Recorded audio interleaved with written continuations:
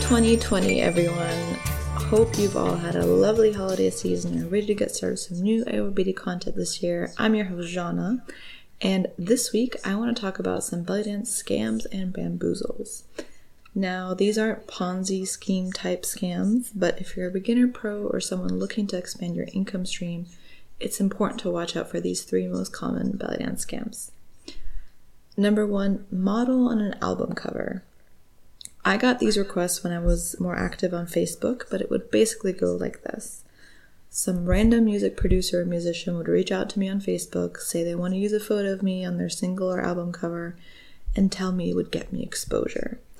I once asked my teacher at the time if she ever did something like this and if it was a normal proposal, and she said, no, it's not worth your time.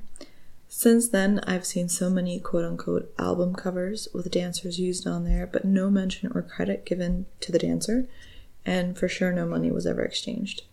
Not only that, the photographer who took the dancer's photo isn't mentioned anywhere, and aside from this being very sketchy, it could land you in legal trouble with the photographer if it's not part of your contractual agreement with them when you signed your photo shoot contract.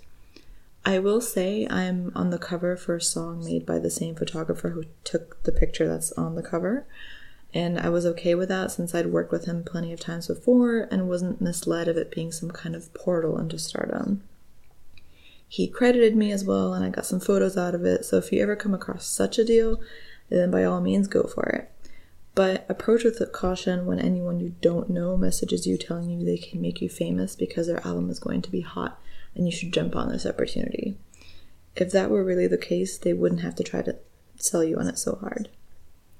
Number 2, teaching or performing for exposure. All the creatives love this one. You get a call for a seemingly lucrative event that should have a very large entertainment budget, but instead the contact says you'll be getting paid in exposure, aka you're not getting paid. That's all fine and well, but exposure doesn't pay the bills. Now, it's up to you when you want to donate your time and energy to perform for free, and far be it for me to tell you what to do with your time. And there are several instances of performing for free being a good thing, such as for charity events. But huge corporate events have budgets for such things, or at least they should, and the promise of exposure is just another way of saying they don't want to pay you. I've also heard of dancers being invited to teach at festivals for free, and what personally bothers me even more about this is first of all, we're all dancers, and we've all gone through this at one point or another, being offered to teach or perform at least for free, and then we all hate that. And then to have a festival person tell you they can pay for other teachers but not able to pay for you is just a slap in the face. And if you're in an event where everyone's getting paid but you, there's something wrong there. So if you want to teach for free at an event where nobody's getting paid, is your own personal choice. But an event that's paying some but not others is one I don't even want to attend as a workshop participant, let alone as a teacher. Avoid these quote-unquote opportunities at all costs, and remember that better gigs are out there. And number 3, cold emails for hosting workshops.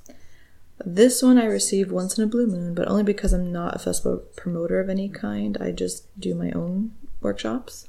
I don't host other people. And if you've ever hosted an event, you probably get them more than I do. But I got one such message as recently as a few months ago.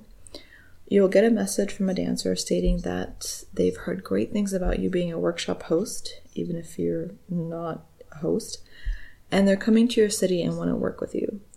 Now, I'm not at all against making connections and planning trips around work in order to teach and get your name out there. And in fact, I've talked about this openly before and how I've tried it out. But I've never messaged a random person not having done my research and claimed I've heard great things about them being a host when they've never been one. I once even got an email from a dancer that said she's now ready for me to host her, and added just links of her YouTube videos. As if I were to host her, it would be based on this sort of aggressive message and a few videos of hers. It takes time and networking to host and to teach out of town, and I'm not shaming you for doing all that you can to get yourself out there. But remember that it still requires connections and human interactions to have someone consider taking that risk of sponsoring you, especially if you're new to teaching. But I gotta appreciate the hustle though, and if you do this type of cold emailing, at least please do all the research you can. Thanks for listening to this week's episode. Next week, we're talking about the one very important quality that'll get you ahead in your dance career, whatever your goal may be. And here's a hint, it's not something you'll learn in a dance studio. For those in Berlin, I'm teaching a collegiate styles workshop on Saturday, March 14th, and 2 very special new technique intensives on elegant arms, sharp hips, and gooey shimmies on Saturday, April 25th. The workshops will be held at the Tribal Dance Academy, and you can find more information on my website at www.zana, that's ZANA.dance.